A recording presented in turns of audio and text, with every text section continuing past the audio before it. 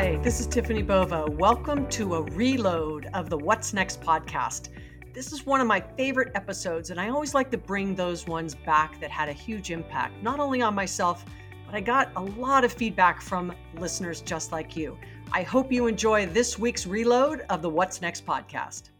I have the absolute pleasure of welcoming Ryan Leslie to the show today. He is an American recording artist and record producer from Washington, D.C. At the age of 19, Leslie graduated from Harvard. Yep, age of 19, with a degree in government concentrating in political science and macroeconomics. If that wasn't enough, during his freshman year, he devoted many hours per week to creating and developing music in a studio basement on campus. He taught himself basic production skills and also developed a musical style of his own, leading him to produce music for a number of prominent artists in a variety of genres, ranging from R&B and hip-hop to pop and gospel, including Casey, Usher, and Britney Spears. Plus, he is a Grammy-nominated artist. But it doesn't end there. How I met Ryan was at a recent Harvest Summit where he was talking about Superphone, a company he co-founded, which is a custom text management product to track, talk, and to transact with his fans. Now he's turning Superphone into a full-fledged CRM for SMS with a new app and round of funding from the likes of venture capitalist Ben Horowitz. So with that, I'm just not sure what else he could possibly do. But he's also been nominated for a Grammy. So welcome to the show. Wow. What an introduction. How's that? What an introduction. Right? Thank you so much. Seriously. Thank you so much. Well, I was like, how do I even pick what I say about this guy? Like, he's a smarty pants, went to Harvard, and it was like one of 5 schools that let you in. It's like, all in that league. Wow. And then, and you just decide to get into music and, produce for Britney and Beyonce and work at Bad Boy and, and then, now I'm going to get into tech. It's like, really? Yeah. Well, I mean, I have one simple mantra, and that really is to just guard independence and guard inspiration and hold them really close to your chest so that you can actually be the kind of person that delivers your best. And when I was at Harvard, I like you mentioned, I was able to give the Harvard oration the year that I graduated. And very, very simply, when you do what you love, you have the ability to give your best, not because other people expect it from you, whether it's parents, colleagues, friends, classmates, but really it's because it's coming from a voice within that keeps you up at night. And so as I have transitioned through the various pieces of my life coming up, I really had a strong appetite for education. I think that came from my parents. And then I had a strong appetite for music. And now I've really, really focused my sights and energy and emphasis on really how I can leave the kind of legacy that gives people as much value as I possibly can create with Superphone. So, I mean, yeah, I think it really all of this. I think all of it really comes down to just the ability to guard, the ability to have the kind of latitude to just be independent and be inspired. Well, that what a goal, right? I mean, I think that's an awesome way to look at it, especially in the industry, that you have surrounded yourself in music and now coming into tech. But before we dig into the conversation, I can't let you off the hook for my standard bullish and bearish intro to the show, because it's a great way for everybody to learn a little bit about you, but have a little bit of fun too. So let's go. All right. So bullish is if you're for it, bearish is if you're against it. And hopefully it won't be too painful. So you ready? Let's do it. All right. So artificial intelligence one day will replace musicians. Bullish or bearish? Bearish. I knew you'd say that, but I had to try. But there's been a lot of use cases around it, so it's super fascinating. We'll talk about it. The next one is virtual reality concerts. Bullish. Yeah, I think so too. Right, because you can reach so many more people that can't potentially get to you. All right. And then the third one, a little lighter and a little more fun, is moving back into your parents' house after college. Bullish or bearish? Bullish. I'm bullish on that. So we're going to start there. So we're going to back up, right? You graduate from Harvard. Your parents are totally thrilled. You've graduated with this degree in political science and macroeconomics. You've given the oration. You are on your way. And then you say to your parents, what? I say to my parents, hey, I've decided to pursue this music passion. And after, I would say, maybe a good 3-4 years of really just trying every single avenue, I had to move back home. And the most ironic piece of this story is the fact that my parents knew this was coming, because when I came out of school, I had to transfer all of my bills to an address that wasn't on campus, and that address was my parents' home. So they knew when my bills were 30 days, 60 days, 90 days, 120 days overdue, that Ryan was coming home. And eventually that call actually happened, and I moved right home. I think the greatest takeaway, though, is the fact that humility plays such a large role in any great creative process.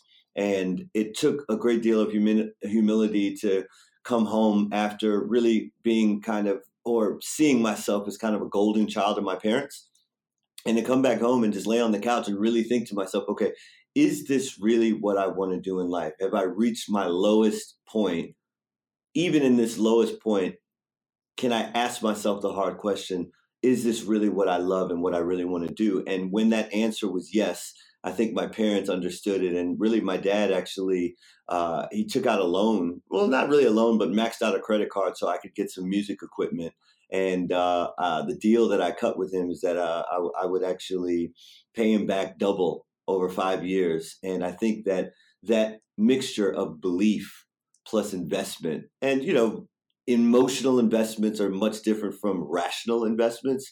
And I think in any other situation, if a kid came to you and said, hey, I believe I'm going to be a great musician. Can I borrow $15,000?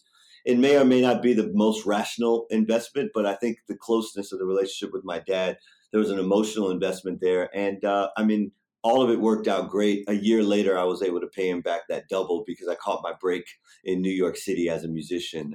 And so, yeah, I'm all for whatever the wilderness period you need to go and find and do the soul searching to give you that kind of inspiration to move forward and really make a big impact. And I think it has everything to do with that kind of unconditional love, right? It's like they believed in you because you were so committed and you'd proven yourself to, work hard and do all the things you needed to do from an academic standpoint. So I'm sure they felt that if you gave music even half as much as you had given academics, that you were going to be fine. But as you said, it was a break that got you into the music business. I think it was an internship, wasn't it, that turned into your career? Yes. So I remember that phone call that I got. My former manager, he's passed on now. Rest in peace to Ed Woods. But he called me up and said, "Hey, Ryan, look, I know you've been really trying your best to get a foot into the music industry. I'm not going to make any promises, but I've got an internship. It's unpaid. It's 30 days, and you'll be working under the wing of a producer that works really closely with Sean Puffy Combs." And also has, produced some pretty big records. And he's looking for somebody that can, make some original music to put on some of his drum tracks. And so I remember giving my mom a hug on my way to New York City. And I remember her, just having that mother's intuition that I wasn't going to come home. And I said, Mom, it's just a 30-day internship. And she was right. I moved to New York in 2003, and I'm still here to this day. And I've had an incredible ride. But that internship led to a meeting with Puffy, Diddy, Sean Combs, however moniker you prefer for him. And for 2 years, he was my manager as a producer. And that kind of connectivity was really the lightning, if you will, to really jumpstart and really energize my career, because just having that proximity to all of the greatest artists. I mean, I think at the time he was working on the Bad Boys 2 soundtrack, and I think Martin Lawrence and Will Smith just announced that they're going to do another movie in that franchise. But he was working on Bad Boys 2 at the time, and he just had a who's who of artists in and out of the studio. And my first real break was a record for Beyonce called Keep Giving Your Love to Me, which appeared on that soundtrack. Yeah. So, okay, let's just back this up. Graduate from Harvard, move home, take a loan out, do some 30-day internship, random, give your mom Yeah, a hug, and then yeah, go, oh, yeah, I'm working on a soundtrack with some guy named Sean Diddy Combs who's got this artist, Beyonce, who's yeah, doing some soundtrack for Bad Boys 2 with this guy, Will Smith. Like, yeah. you kind of just say, what? Yeah, you really do. You really do. And I mean, I think my entire journey up to this point has definitely been pretty surreal. And I think that really for me, it's just about being able to dream and know that you can actually write whatever story you want to write for your life. I mean, there's a song that's on one of my recent albums called History, and the intro to the song says, "Life really is what you make it. It's whatever you write in your own history book. So whatever story you write, make sure that it's good." And so, I mean, for me, I through the ups and the downs, the trials, the challenges. I wanted all of them to be as epic as possible. And so to actually be working with those names, I think is consistent with this idea that you write your dream and you can write your dream into reality.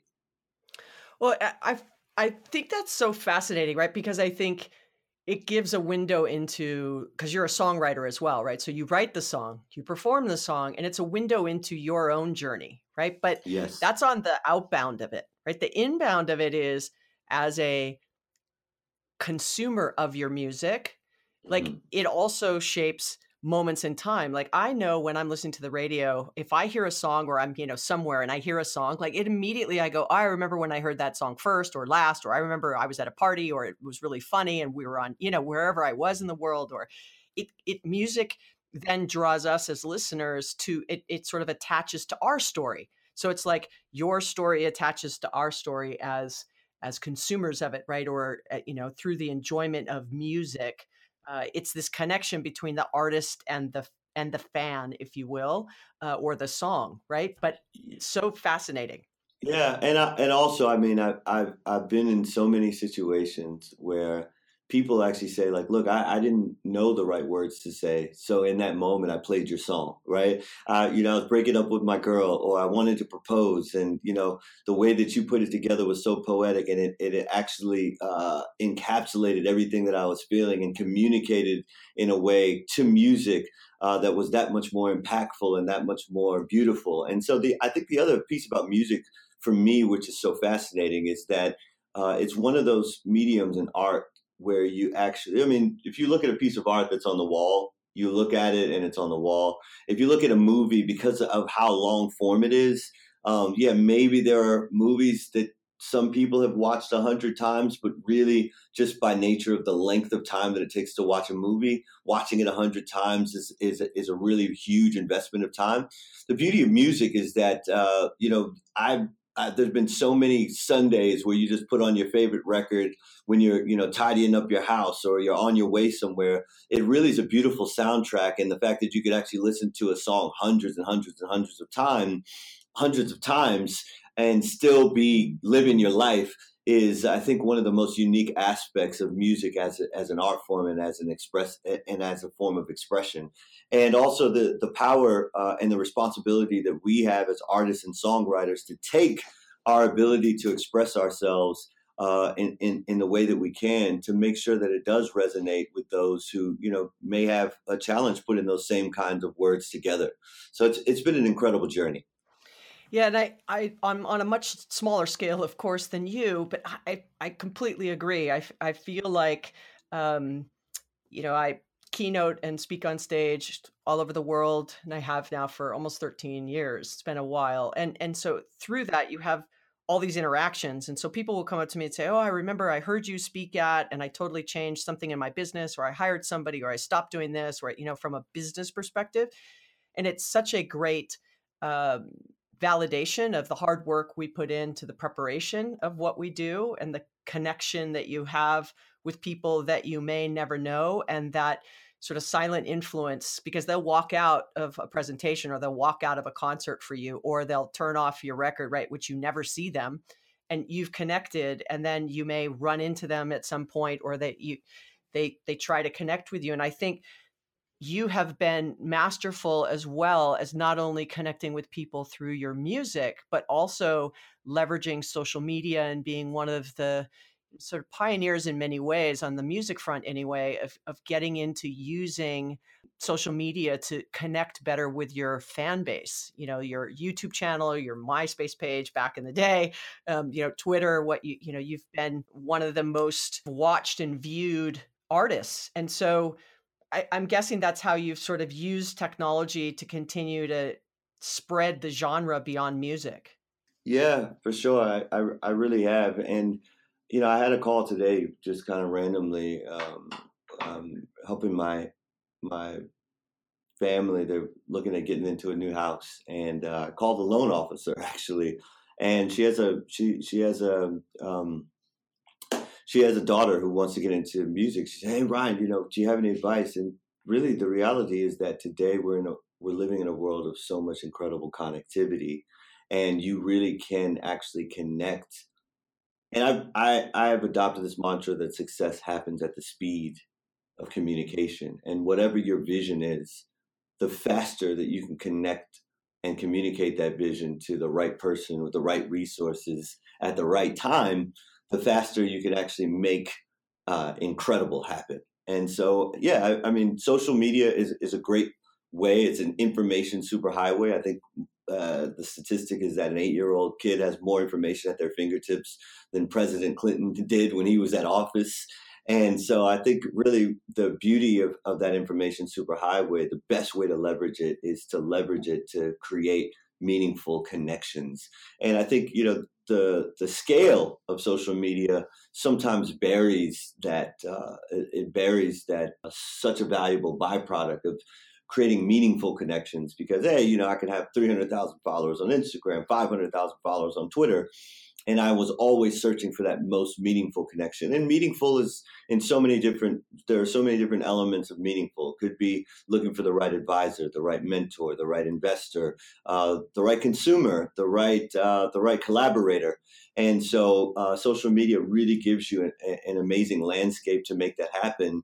And it's really up to us to be intentional about how we extract meaningful relationships out of the connections that we make on social. Yeah, and I think that's what led you to thinking about how do I actually connect better with people. Maybe you can sort of share the foundation or the genesis or whatever triggered you to think about Superphone and how that came about. Yeah, so really, as I just mentioned, I've got a million plus following across all my social channels, and I just really started to realize that I felt very, very disconnected from those folks, and in many ways, a lot of that disconnection was directly correlated to the fact that their feeds are so crowded. They have so many folks that they follow. And so I wanted to find a better way to cut through and make sure that when I had a message to deliver, it was actually getting to them and it was getting to them in a timely way. I mean, the Instagram algorithm, sometimes I'll see posts from family or friends 2 days later. And so I wanted to make sure that timeliness and direct. I was timely and direct. I wanted to make sure that I was timely and direct in the delivery of my messages. And I found that a retro social handle like a cell phone was really an amazing way to get into the most important real estate on everyone's phone, and that's the text message feed. And so I set out to devise and develop a platform that would allow me to actually have a cell phone on everybody that was interested in connecting with me. And that was the genesis of Superphone. And I put my number out on Twitter. 35,000 people texted me of the 500,000 that I had following me.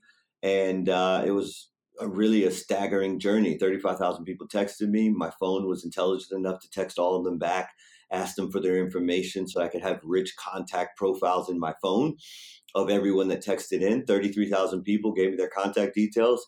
Every single one of those people got a message that invited them to support my latest project.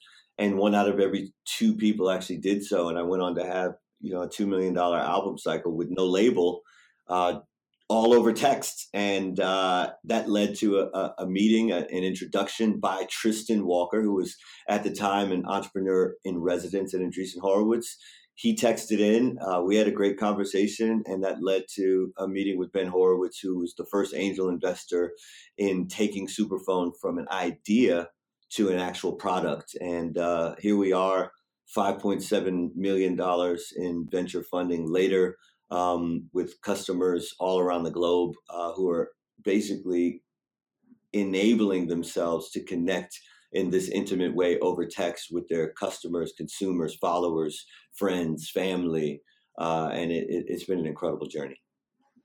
And so, this is how I met you, right? I heard this and I said, oh, that's kind of interesting. Well, I don't have as many followers as you do, right? The first thing I did after I, heard your presentation and before we met was I text messaged you, right? That's the first thing I did. So then I waited and I got this response. And then I said, okay, well, I got this response. Now I have to go do something. So I go and I do it, right? And then you left. And so you had said something on stage that, then when you're leaving something, you'll see, who has reached out, and you'll be able to sort of attach that to where you just were. And then you responded back, and here's how you ended up on the podcast, right? Yep. But how do you scale that, right? Because I would think that you would get a lot of inbound, and how do you navigate that without it sounding, like it's not you, like it is automated, and how do you keep the personal touch at scale? Yeah, you asked about artificial intelligence, and the way you keep the personal touch at scale is actually make sure that it's personal. And when you think about artificial intelligence, hopefully, and natural language processing, machine learning, will allow you to actually maintain a personal element to conversation. And a personalization in conversation means that the conversation has to be tailored to the personal preferences, needs, and elements of the conversation that you derive from having a great conversation. So if someone texts me for the first time and I don't recognize that number, it's going to be very impersonal, and the first message is going to be very simple. Hey, I don't recognize this number. I'd love to keep in touch. Please introduce yourself. And the more information that we can exchange, the more that you know about me, the more that I know about you, the better the system can learn how to keep it personal. And so every single day, my phone is smart enough. I don't need a nudge from Facebook to tell me whose birthday it is. My phone's already texted everybody to say, hey, it's Ryan. Have a great day. Happy birthday. And at that juncture, whoever responds, those are the people with whom I can engage. And my phone also gives me the ability to prioritize those conversations that are most important.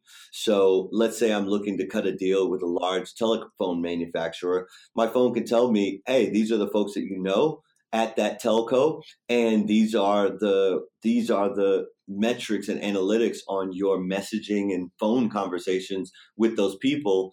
And so it gives me some actionable insights so that if I need to call them more, reach out more, invite them to a dinner, et cetera, my phone is giving me these kinds of insights. And so I think that there's a scientist by the name of Robin Dunbar, and he has Dunbar's number that says, hey, we can only have 150 meaningful relationships at a time. And so I think Superphone is not necessarily about, hey, how do you talk to 80,000 people? It's much more about, of the 80,000 people that you've come across in your life, who are the 150 or so, or even 10 or 15 that are going to be most critical to building a deep relationship so that you can make the kind of impact you want to make in the world. I mean, when you look at Bill Gates and Paul Allen, when you look at Larry Page and Sergey Brin from Google, when you look at the folks that have kind of built all of our, Steve Wozniak and Steve Jobs. I mean, when you look at those partnerships, of course, they had millions of fans of their products. They doubled down and invested in the relationships that were going to be most critical to delivering the kind of value that they envisioned giving to the world. And so I think Superphone's really about that for me. Of course, I've got a bunch of fans, and it's great for updates, and it's great for letting people know when I've got a show, and it's great for letting people know when I've got a new album. And at the same time, it's much more powerful as a tool to surface the most important conversations, make sure I don't lose touch with the people who are going to be most critical for me to be able to deliver the kind of impact and value I want to give to the world. And so where do you see that going? beyond sort of the personal, because I think there's a huge value there, obviously, right? And I think people listening who say, oh, even if it's our top tier customers or our customer advisory board or, our marketing team or whatever it might be, right? There's all kinds of uses versus thinking about it at a full platform. Like I'm everybody I know, like every connection I'm going to enter into it. Maybe I get more targeted, like you just said. Um, Amongst the 80,000, here's the 150, but it could be, here are the 500. I already know who they are, potentially, right? And how do I add them in and out? Are you thinking that way too? Or are you thinking taking the aggregate and then finding those within it and letting them organically show themselves? Yeah. So I mean, really, we really have kind of uh, an approach that's kind of agnostic to whatever methodology you want to employ. So when we say that there's an approach that's agnostic to whatever methodology, we really first and foremost believe in the fact that you should have control of your personal data, right? And personal or professional data. So if you're a company, if you're an e-commerce retailer, you should actually be the one that actually controls the relationship with all of your customers and the communication channel, right? So that you don't get clobbered by the Instagram algorithm or the Facebook algorithm or Twitter potentially shutting down. You've actually got a direct line of communication that you own. And then basically we just provide the intelligence, insights, analytics, segmentation, automation, whatever you need so that you can employ whatever strategy you feel is best for your business or for you personally in your pursuit of excellence, right? So I think in the future, we really just want to provide a first of all, a repository of all the data. And second of all, a very, very visual analytics platform that allows you to see what you're doing with your most important daily human activity, which is communication, right? I think even more important than, waking up, brushing your teeth, going to the gym, you spend your day communicating, and you spend your day either communicating with customers, you spend your day communicating with partners, investors, friends, advisors, family. It's our most important daily human activity. And I believe that the kind of insight that you can glean from putting that kind of intelligence layer on top of messaging is just going to be so impactful. And so our long-term vision for the future is to be able to deliver that either at a very personal scale for a couple hundred people in your phone, or hundreds of thousands or even hundreds of millions of people in a business or an enterprise. Yeah, and I think it's an interesting dynamic. I remember the days when people were saying, "Oh, no one's gonna carry a phone around anymore, or two devices or three devices, and the phones are going to keep getting smaller, and now the format's getting bigger again." I mean, it's sort of this cyclical, right? What's old is new again, and so almost what you're saying is, what was old was people are saying, communicating in that way on the phone is so 1990s or 2000s, right? But you're saying, well, yeah, but it's not the same phone it was, and we don't have the same capabilities, and SMS really changes that game if you do it right. I think personalization is key without being creepy. That's kind of my caveat. So Yes. personalization without being creepy. And I think, just engaging with people in ways that there's connection. Are you seeing difference between sort of age groups in who is adopting the technology superphone? Are you seeing millennials really, buying in? Are you seeing, Gen X, Gen Y? Or is it just kind of across the board or by an industry?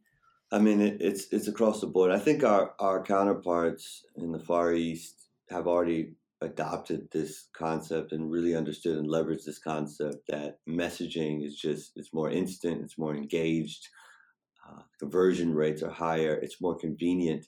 And so when you look at what's happened, at what's already happening with WeChat in Asia, I believe that all of that is definitely going to be coming to the Western world. It's going to be coming to the United States, and everyone is texting already. I think that really where Superphone is very, very much ahead of the curve is that we are predictably building technology that will allow you to handle the kind of inbound that you're inevitably going to get. And especially since now everyone's building their own social profiles as well, you want to be able to have a platform that allows you to own the relationships that you're building as opposed to giving your relationship management to a platform. And so, yeah, look, I mean, look what's happening with cryptocurrency and decentralization of even money. I believe that same kind of trend will happen in terms of our own personal data, right? And so we want to be able to just give people, and this is happening across the board. I mean, money is an issue whether you're 100 years old or you just were born, right? And you're a dependent.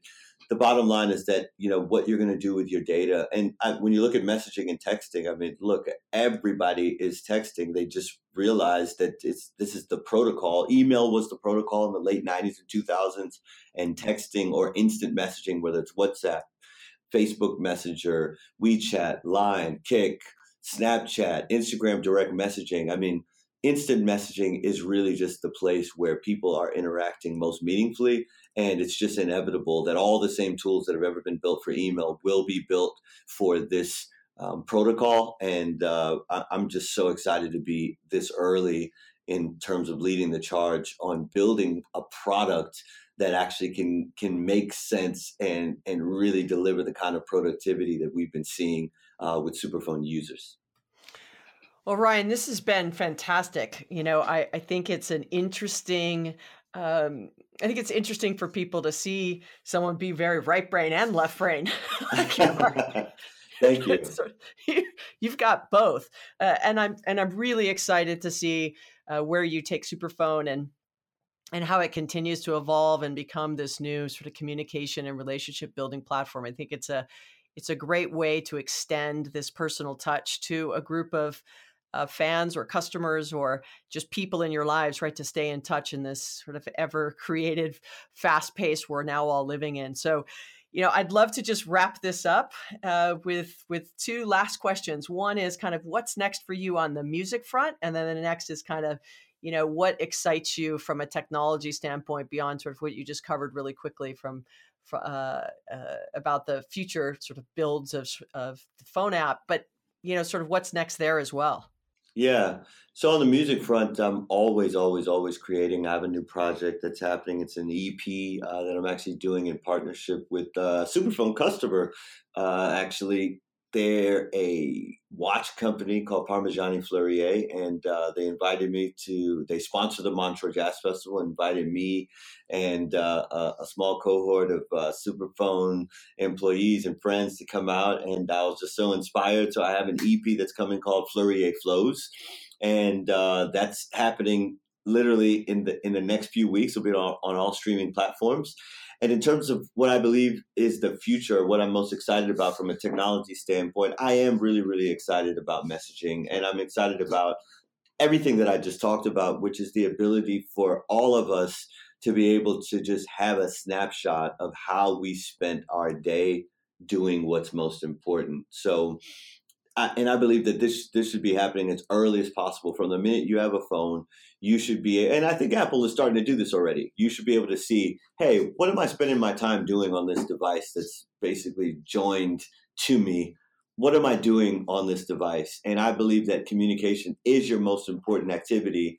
And I am very, very excited about what kind of advancements and acceleration we can have when we've got insights and analytics and information and intelligence on our most important daily activity. I'm so bullish on that. Oh, that's excellent.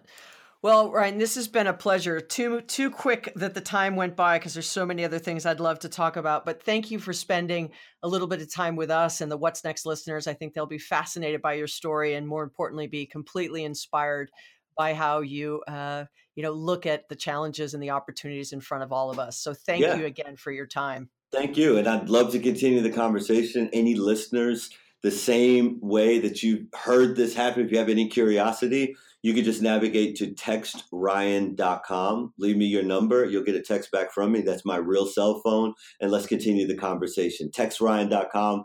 Reach out and let's keep it going. Oh, well, thank you. And just so you know, everybody who thinks, he's not going to answer, he answered me, and here we are. So yes. Again, thank you, Ryan, for your time. Thank you. Well, that was an awesome conversation. My first sort of Grammy award-winning artist who's also just really making his name in the technology industry with Superphone. I love how humble he is about all of his success and really what he's trying to do to give back to a community of fans. And more importantly, really trying to make sure that the connections between humans continues as technology advances into these places where people feel like the human connection is getting lost along the way. I was super inspired by not only how smart he is just from an academic standpoint, but how wise he is about what's really important in life. I hope you enjoyed that interview with Ryan as much as I did. And please don't forget to subscribe to the What's Next podcast, leave a review, share with your friends. Make sure you give me feedback any chance you get. I'll look forward to having you listen in the next time.